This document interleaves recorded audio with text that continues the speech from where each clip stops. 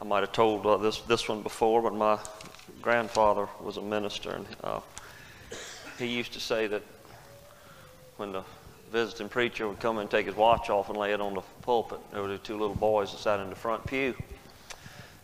And one of the boys leaned over to the other one and said, "Buddy, do you know what it means when the preacher lays his watch up there?" And he said, "No, I don't. What it means is it don't mean a thing." But we will try to adhere to a schedule.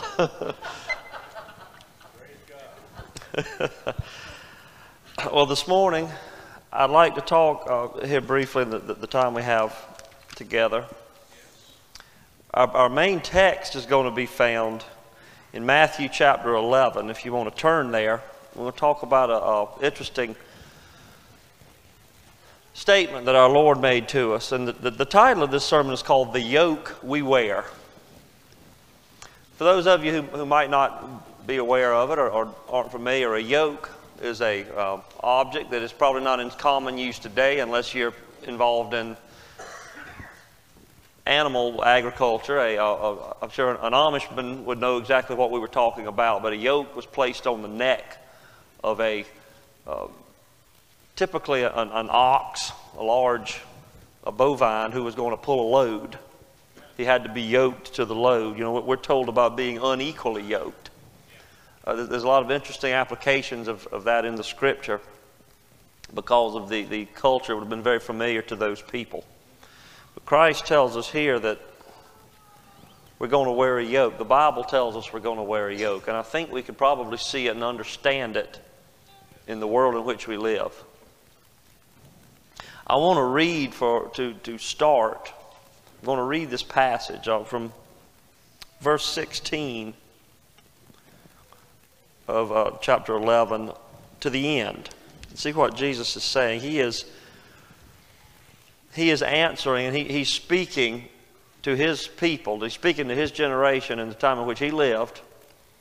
And he says here, starting at verse 16, "Whereunto shall I liken this generation? What are these people like? It is like unto children sitting in the market, and calling unto their fellows, saying, We have piped unto you, and ye have not danced. We have mourned unto you, and ye have not lamented. For John came neither eating nor drinking, and they say he hath a devil. The Son of Man came eating and drinking, and they say, Behold, a man gluttonous and a winebibber, a friend of publicans and sinners. But wisdom is justified of her children. Then began he to upbraid the cities wherein most of his mighty works were done, because they repented not. Woe unto thee, Chorazin! Woe unto thee, Bethsaida! For if the mighty works which were done in you had been done in Tyre and Zidon, they would have repented long ago in sackcloth and ashes. But I say unto you, it shall be more tolerable for Tyre and Zidon at the day of judgment than for you. And thou, Capernaum, which art exalted unto heaven, shall be brought down to hell. For if the mighty works which had been done in thee had been done in Sodom, it would have remained unto this day. But I say unto you that it shall be more tolerable for the land of Sodom in the day of judgment than for thee. At that time Jesus answered and said, I thank thee, O Father, Lord of heaven and earth, because thou hast hidden these things from the wise and prudent, and hast revealed them unto babes.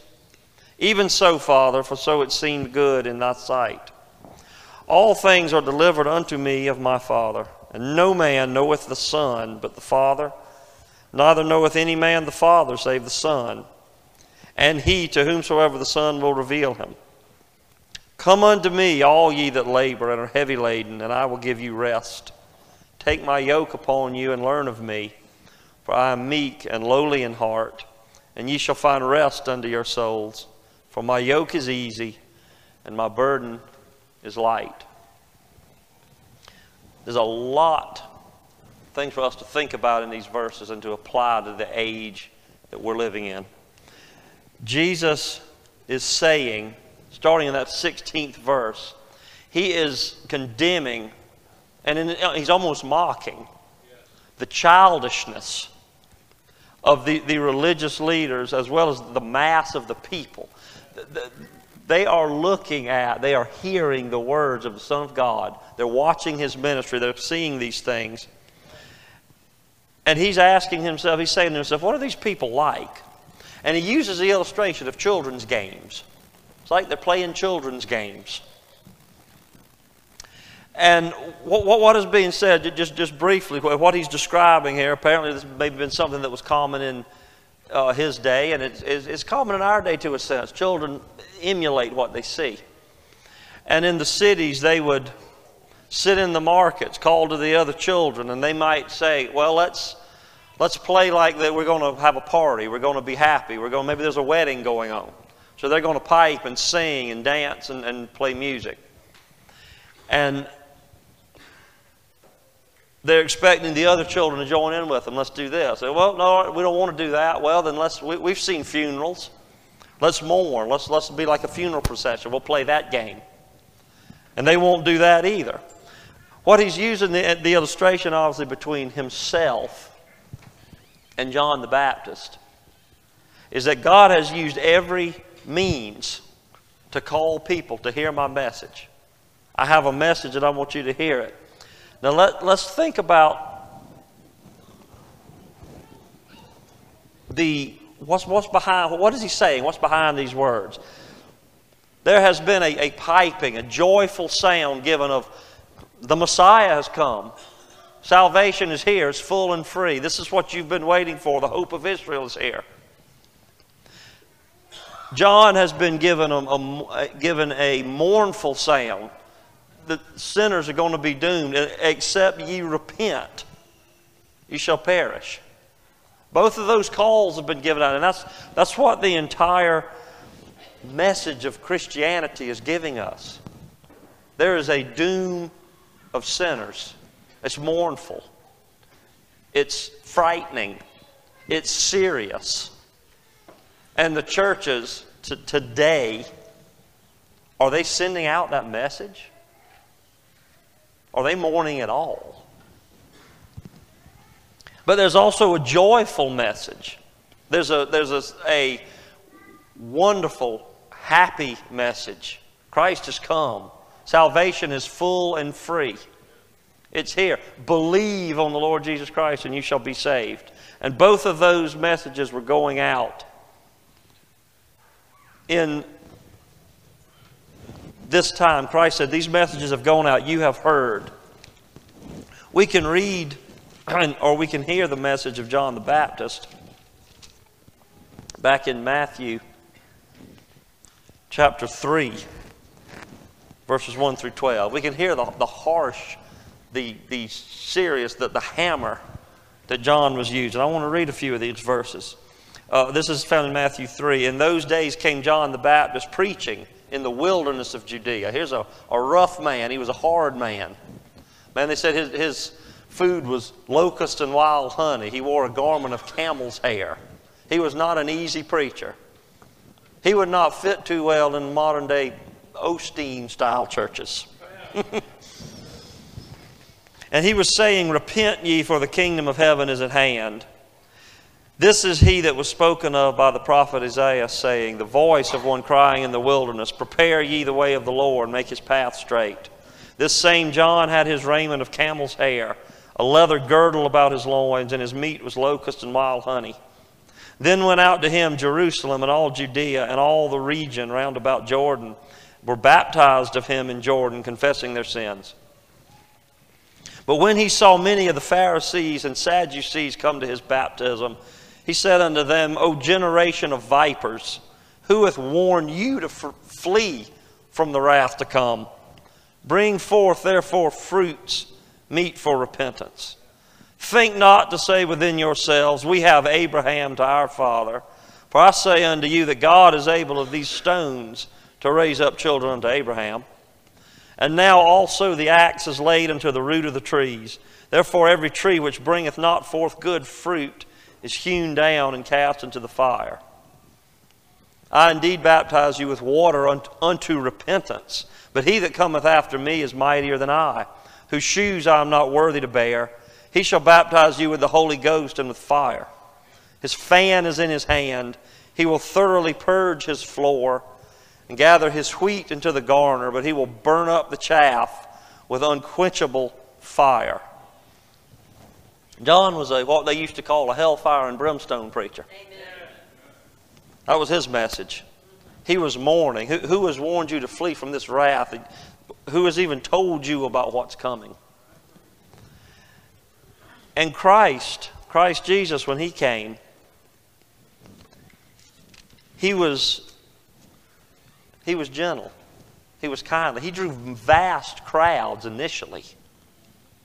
Over in the Gospel of Luke, chapter 4, verse 15, beginning in verse 15, we can see him as he begins to preach and to teach in the synagogue in his own hometown, among his own people. Verse 15 says, he taught in their synagogues, being glorified of all. And I'm going to skip down here to verse 17. There was delivered unto him the book of the prophet Isaiah. And when he had opened the book, he found the place where it was written, the Spirit of the Lord is upon me, because he hath anointed me to preach the gospel to the poor. He has sent me to heal the brokenhearted, to preach deliverance to the captives, recovering of sight to the blind, and set at liberty them that are bruised, to preach the acceptable year of the Lord. And he stopped there. Now that verse, if you want to look it up in Isaiah, a verse goes on, talks about the day of vengeance of our God. That's not what Jesus was there to talk about. He was kindly reaching out, and I'm come to offer forgiveness. This is your chance. This is what you've been looking for. And it tells us in verse 22, all bare him witness and wondered at the gracious words which proceeded out of his mouth. And they said, is not this Joseph's son? They were rather shocked at what they heard. And if you read on down a little bit further, it wasn't long before they became enraged with Christ. But nonetheless, his message was a message of grace, forgiveness, joy, and happiness. And what was said, let's go back to Matthew chapter 11. What was being said about them? What does Jesus mean by this? So, well, you've called John a crazy man.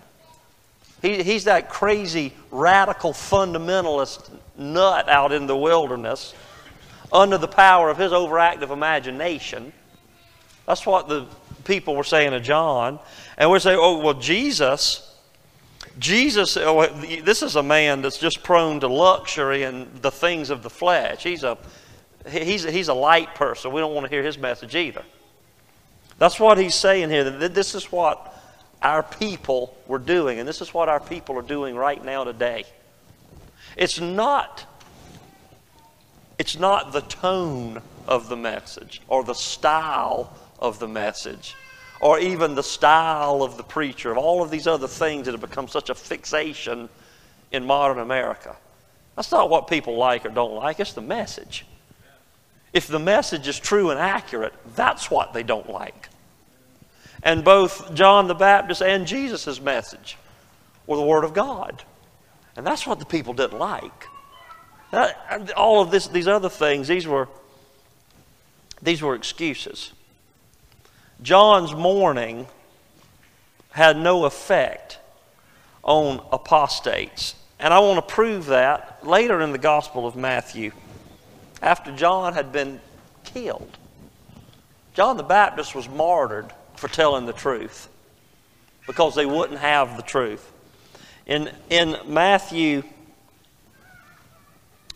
chapter 21, there's an interesting exchange that just shows the depth of the disbelief and the willful disbelief of the religious leaders. And I want you to see it. I hope you'll see that it's the same thing we're dealing with today when we open our Bible and show what does the Scriptures say. When that message is rejected, it's not, well, I need to go back and I need to change my tone. Or I need to leave this part out. I need to re-engineer. The reason it's rejected is because they won't hear and they won't have it. That's blatantly displayed for us in Matthew 21. Go to verse 23 if you would. When he, that is Jesus, was come into the temple, the chief priests and the elders of the people came unto him as he was teaching, and said, "By what authority doest thou these things? And who gave thee this authority?" Now they want to know, what gives you the right to even be here? But Jesus answered and said unto them, "I also will ask you one thing, which if you tell me, I and likewise will tell you by what authority I do these things. The baptism of John, whence was it? From heaven or of men?" He asked them a simple question. Was John's message from heaven? Was John's baptism, was he sent by God? Or was he doing this of his own accord or out of some human authority? And they reasoned with themselves. I got a picture in my head. Maybe there was 10 or 12. I don't know how many there were. But they went in a little circle and said, "He's trapped us again." And they reasoned very well. What did they reason? If we shall say from heaven, he will say unto us, "Well, why then did you not believe him?" If you knew it was from heaven and you say you didn't believe him, whose fault is it? But if we shall say of men, we fear the people, for all hold John as a prophet. So they're scared of popular disapproval, or they're scared of getting trapped in their own words. So what did they do? They lied. Verse 27, they answered Jesus and said, "We cannot tell." I believe, yeah, they could tell. They don't want to tell. They were suppressing the truth in unrighteousness. That's what's going on in the world all around us today. The people don't not understand the message of the Bible. They reject it, and it makes them angry. And Jesus said unto them, "Neither tell I you by what authority I do these things."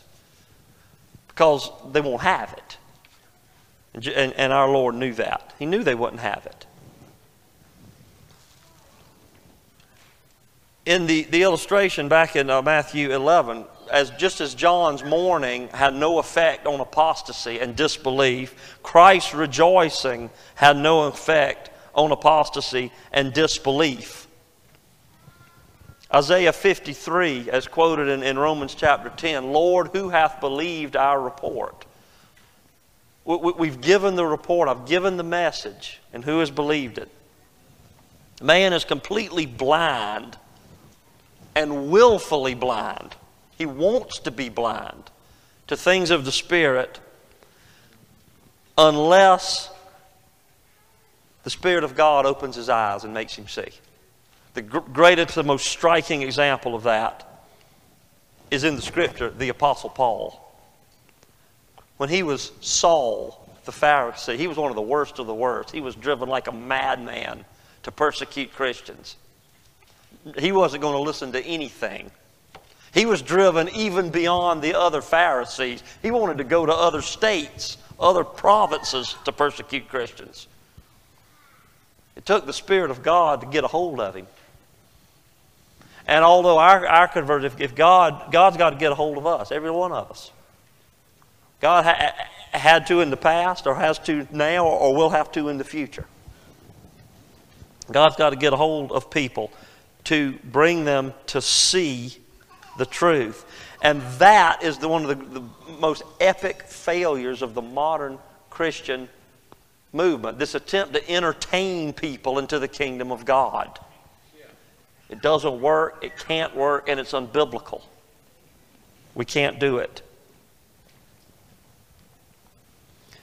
Now, the 19th verse in Matthew 11 has an interesting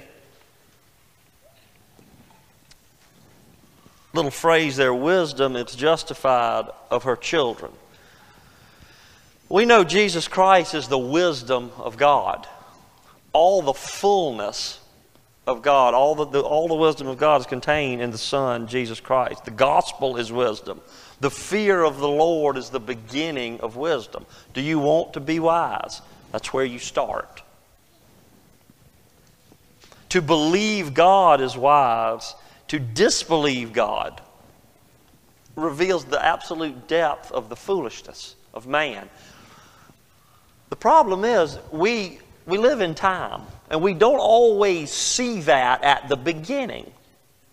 When our people began to doubt and to disbelieve God, really seriously, in the 18th and 19th century, and the problem was accelerated with our greater technological and scientific discoveries, that we don't need God. Look what we can do.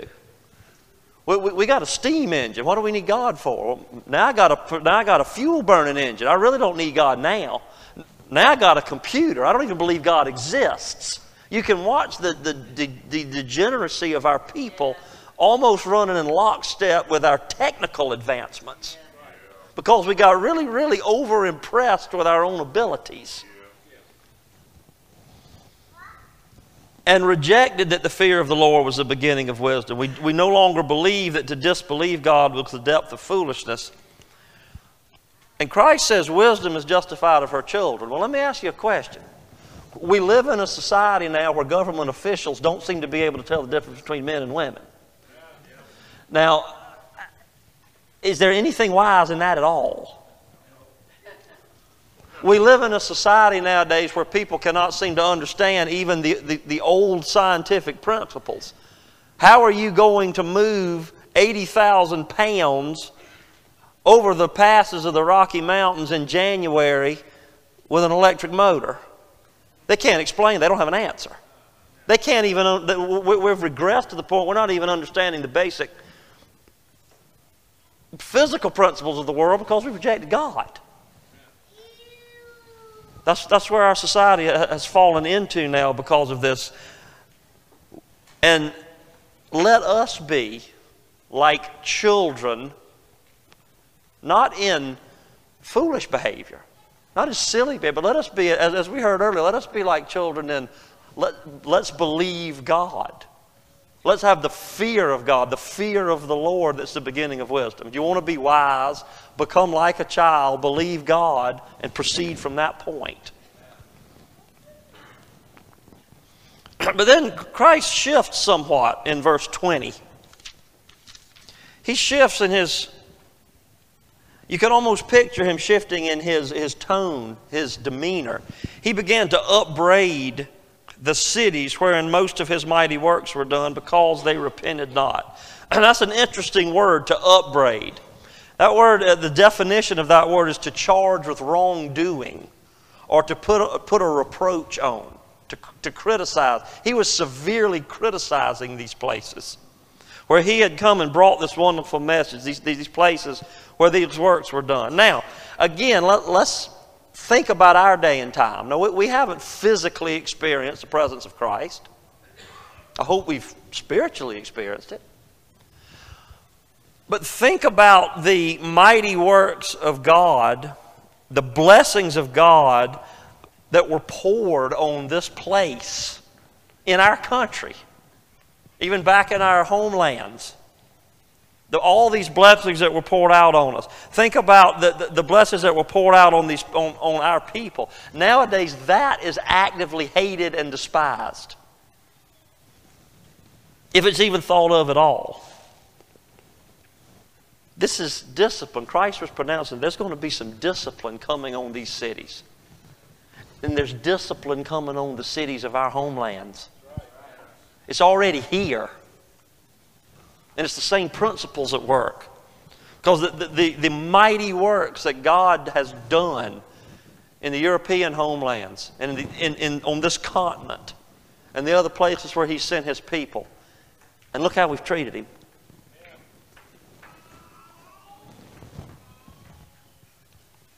The result of this discipline ought to be repentance. So far, I'm not seeing much of that in society. Maybe it'll come, but I'm not seeing much of that. The blessings of God, though, ought to make us humble. And too often it has the effect of making us arrogant. And that always brings this type of discipline. These cities are interesting. Let me touch on them for a minute. Chorazin and Bethsaida. These two places, Chorazin was apparently situated on the eastern side of the Sea of Galilee. Bethsaida was on the west side of the Sea of Galilee, and Jesus traveled very often, as we can see examples in the Gospels of him being on the ships with his apostles. Apparently they passed between these two settlements. These were highly regarded. They were considered pretty well-established places, rather prosperous little places. Not long after the days of Christ, both of them faded into near obscurity. They're archaeological digs now. But he pronounced this woe, and I want you to look and to think about how serious what he says here. The city of Bethsaida itself, at least 3 of his apostles came from there. But that was apparently their hometown. I mean, Christ was very, very active in these places. And yet they're not believing and not repenting. What does that say about us and our people and the activity of the Spirit of God that's been among us? Tyre and Zidon ought to be familiar to you. Wicked cities. Those cities almost were like almost synonymous with evil places.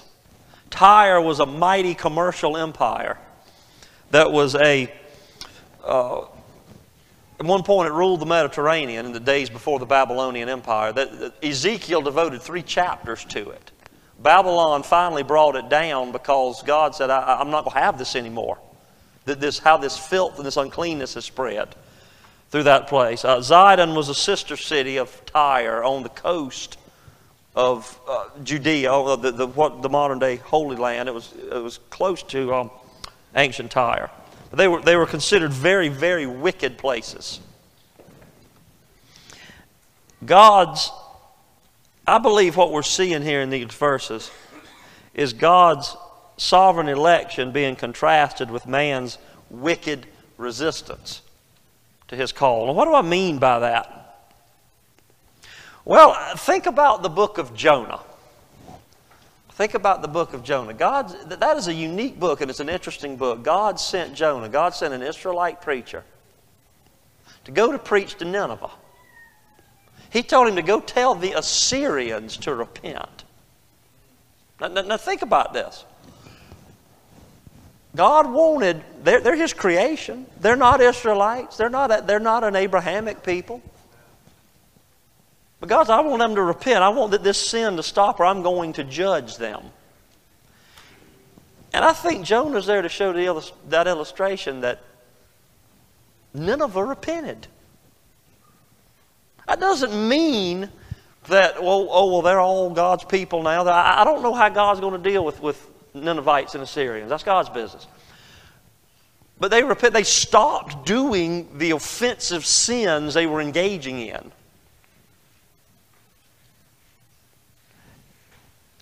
What has happened then to our people? We don't stop doing the offensive sins. We're going to do it. We're hard. We're hard as diamonds. We're not going to do it. But there's that contrast between the sovereign election of God and the wicked resistance of man. Let me read you a passage of what God says about us. Let's go to the prophet Ezekiel briefly. Just briefly, let's turn to the prophet Ezekiel.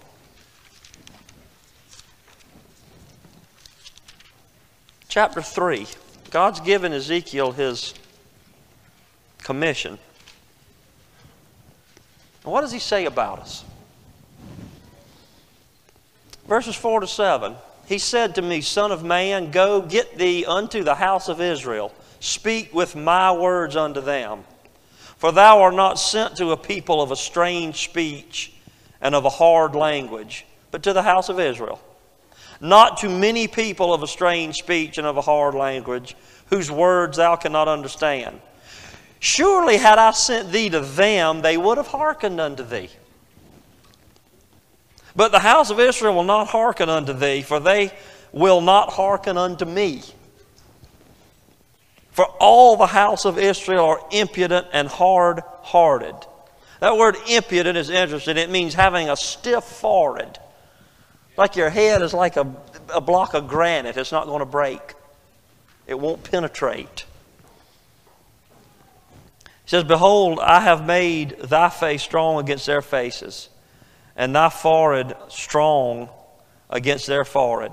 It's almost like the ministers of God, like the old saying is like you're beating your head against a brick wall when you're trying to tell the message. And those of you that have tried to share the gospel message, perhaps with people you know, people you work with, maybe you know what I'm talking about. It's like beating your head against a brick wall. They get angry, or they just tune you out. They will not hear. That's why the Scripture tells us that the Lord's got to remove. That's why we have Jeremiah 31:33, that I've got to remove that heart of stone and give you a heart of flesh. God is, what He is saying, what Christ Jesus is saying here is, if I had called that wicked, pagan, non-Israelite people, they would have repented. But what a condemnation that is on our people. That ought to bring us humility. Christ says, I say unto you, it will be more tolerable for Tyre and Zidon at the day of judgment than for Chorazin and Bethsaida. Sometimes those who we see as the worst of the worst might not be in the worst place. To hear and taste and see the goodness of God, then to despise and reject it, that's worse than never hearing it at all. Again, let your mind wander to our time, to our place, and to our people. Let's hear what God said on this subject in Psalm number 81, verses 10 through 12. What a tragedy these verses are. I am the Lord thy God, which brought thee out of the land of Egypt. Open thy mouth wide, and I will fill it. But my people would not hearken to my voice, and Israel would have none of me. So I gave them up unto their own heart's lust, and they walked in their own counsels. You don't know why we're in the shape we're in today? That's why. That's why.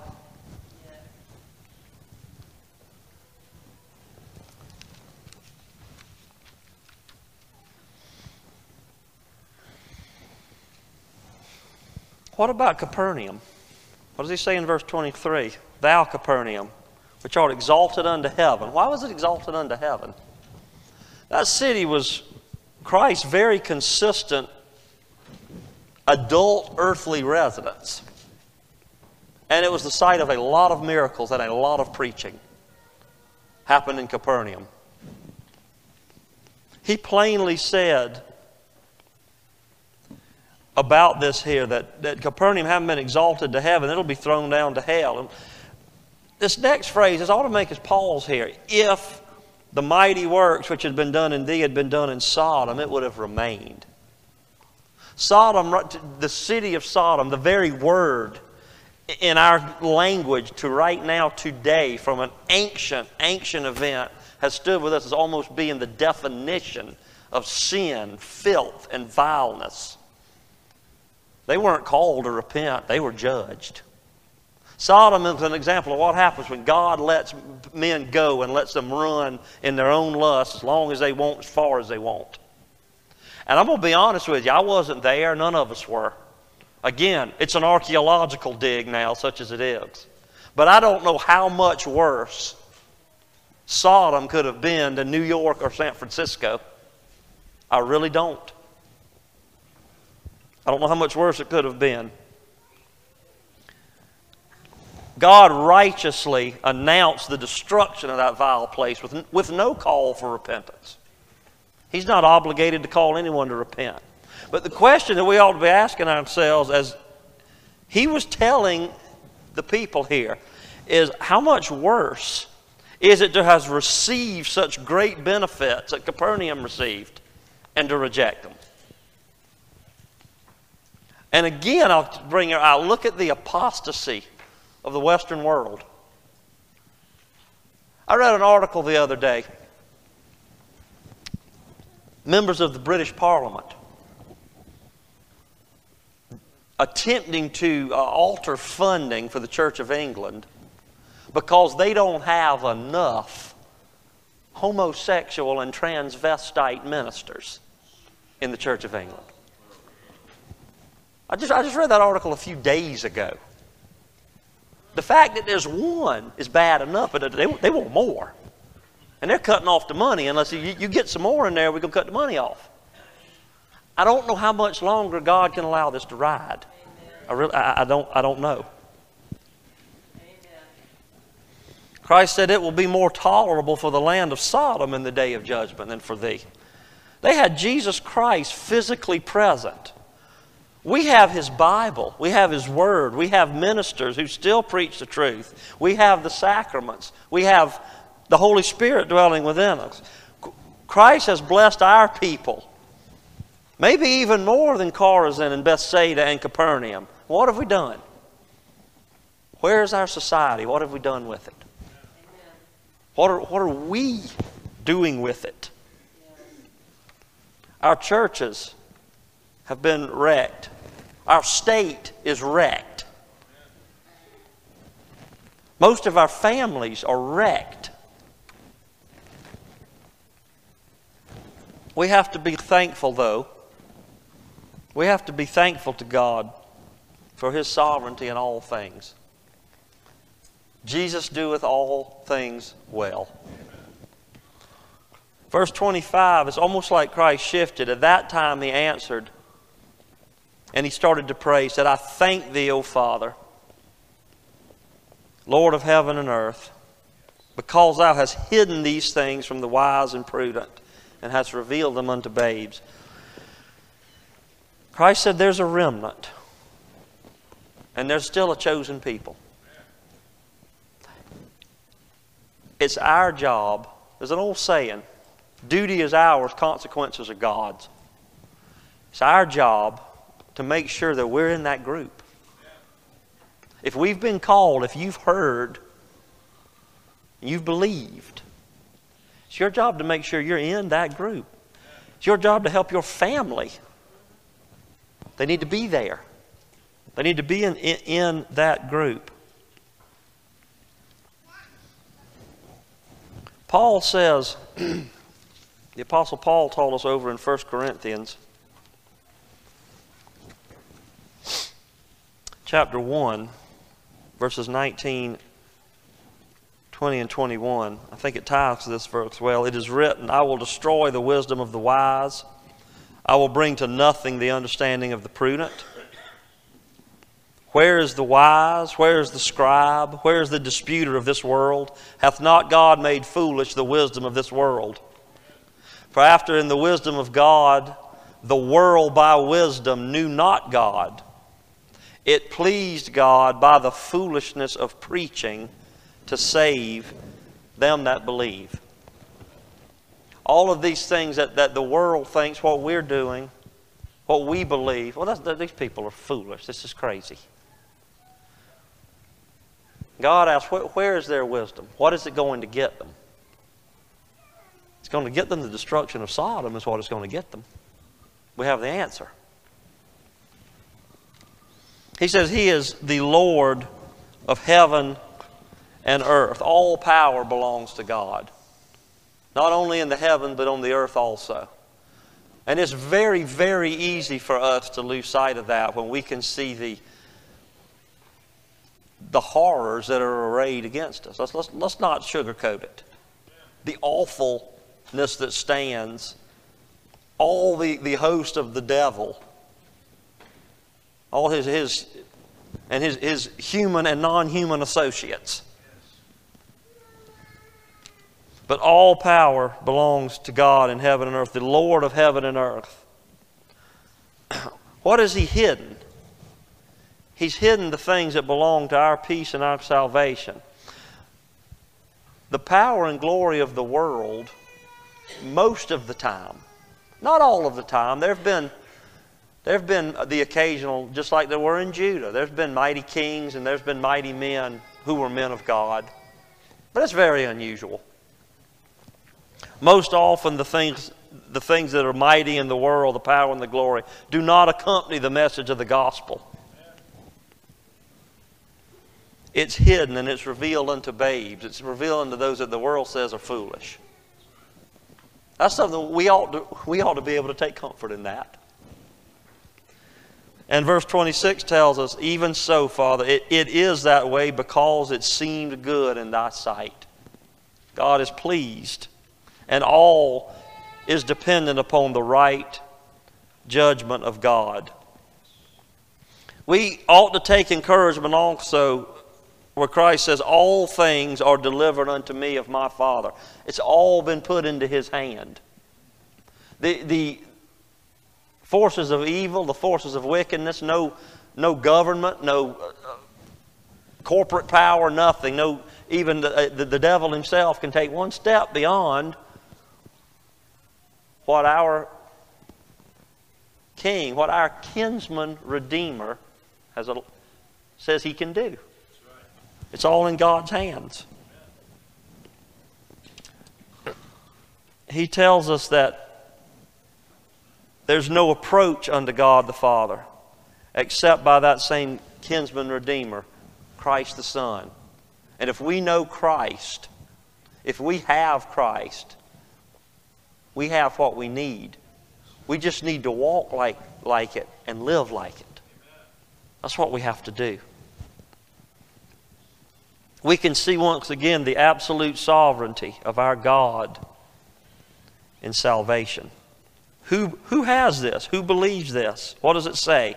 He to whomsoever the Son will reveal Him. If Christ the Son has revealed God to you, that fact alone ought to give you an encouragement and a renewed willingness. Lord, let me walk in the way in which you would have me to walk. Let me live, let me order my life in the way it should be ordered. Let me put aside the sin and the things that are dragging me back and pulling me back, and let me walk in the path that you've laid out for me to walk. That's what we need to do.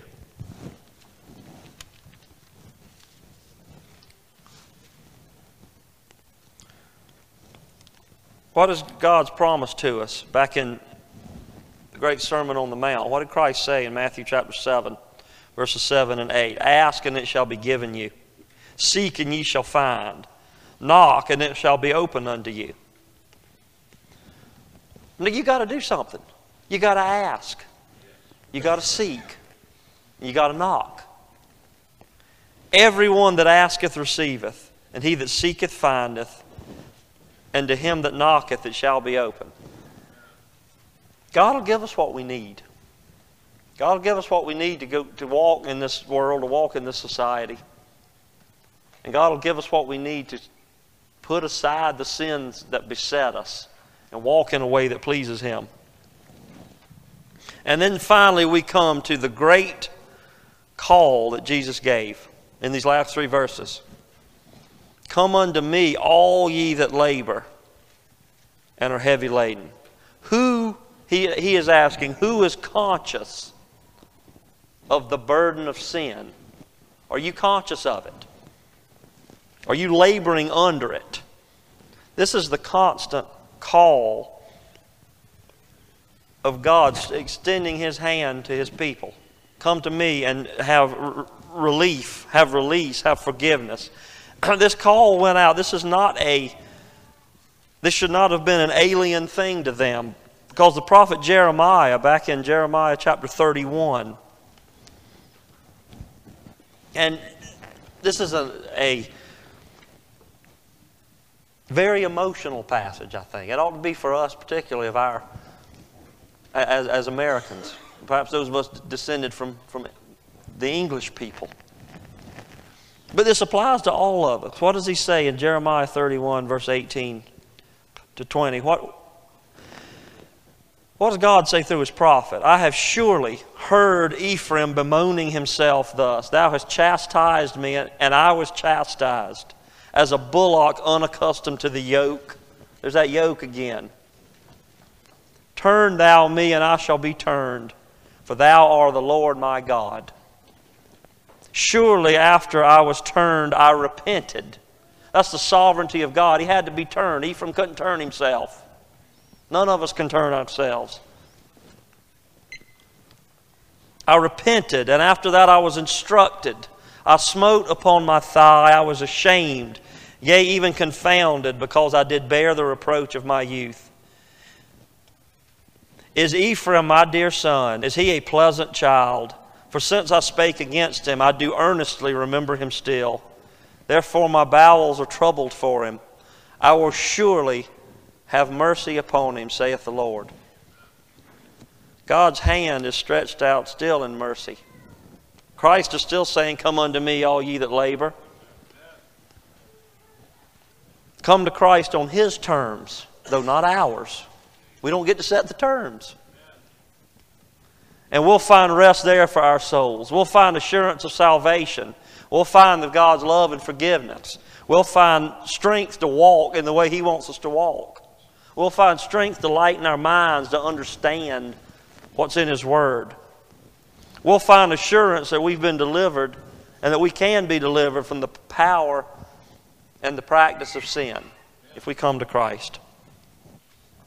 He tells us to take His yoke upon Him. And there's that interesting word again, is yoke. What does it mean to take the yoke of Christ? He wants us to be under that yoke. Well, that's the yoke to be submitted to Christ. To be submitted to Christ and to the servants that He's called and placed to help to guide us. A yoke is an object of work. It's kind of alien to our ears today because most of us, perhaps none of us, really work with draft animals anymore. But it's a yoke to work. It's to pull in the labor of Christ's kingdom, to help each other along. You know how you train a draft horse? I don't know how they trained the first one, but I have watched this procedure done, and a lot of times they'll take the colt and they put him in the harness next to his mother. She does most of the training, because if he starts bucking and getting out of line, she'll nip him, or they'll do certain movements with their bodies to know you pull this way. We ought to be able to help each other like that. Amen. As Christians. Right? You pull. We don't pull to the right. We need to pull straight. Don't turn that way. We need to pull straight. Yes. It's a yoke of fellowship. Amen. With Christ. Our fellowship is with God, is with Christ, and with each other. That's the yoke we're supposed to wear. To have rest for our souls, we have to learn of Christ, and we have to grow to be more like Christ in our own life. And finally, and I know we're just about out of time, but finally I want to share with you what the Apostle Paul, again in Corinthians, 2 Corinthians actually, chapter 4 and verse 17.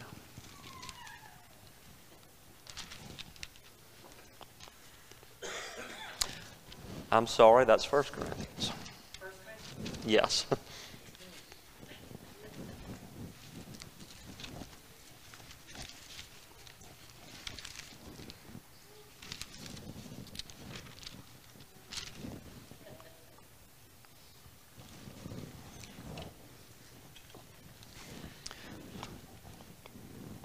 This is what we are. I seem to have made a mistake here. I'm very sorry.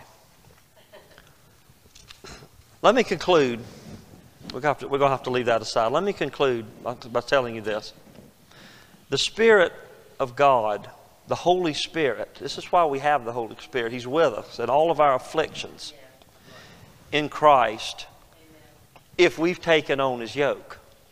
We don't want to be like a rebellious, ill-trained, ill-tempered draft animal, unused to the yoke, that's bucking and kicking and trying to destroy the harness. His burden is light. As opposed to what? As opposed to the burden of sin, the burden of guilt, the burden of that the world offers you. That, oh man, that looks flashy. I want that. It's not. It's crushing. It's a sin debt, and it will end in nothing but ruin, and it's evil of the devil's yoke. It's just like in Jeremiah, when Jeremiah told Judah, wear this yoke, and he fashioned the yoke, and he physically wore it to show them. And they took it from him and they broke it. And what did God tell him? He said, go back and make another one, but this time make it out of iron. Would you rather wear the easy and light yoke of Christ or the iron yoke of oppression that the world has to offer? The weight of the sin debt in this world has got to dwarf the already unpayable financial debt in this world. Foolish men who take no heed to the physical, tangible burdens that they've created in the world are scoffing at the debt of sin that we've created in our world. We're all under a yoke. Everybody wears one. But Christ gives you the opportunity to take that one off and wear mine. And He says it's easy. And He has a light burden. Are we going to wear the heavy, crushing yoke of the world, the flesh, and the devil? Or are we going to wear the light and easy yoke of Jesus Christ? Those are what we have presented to us. And I pray that we all will say, I will wear the yoke of Christ. Let's bow our heads for prayer. Our gracious Savior, Lord, we thank Thee, Father, for Thy kindness, Thy mercy towards us. Lord God, I pray that Thou wilt make us all of a mind to follow Thee, to follow Thy word. Lord, let us put on the yoke of Christ, which He tells us is easy and light. And let us lay aside the sin of the world. Let us lay aside the way of the world, the desire to be like the world. And make us have a desire to be more like Jesus Christ every day. And so much the more as we see the day of His coming approaching. In His name we pray. Amen. Amen. Thank you.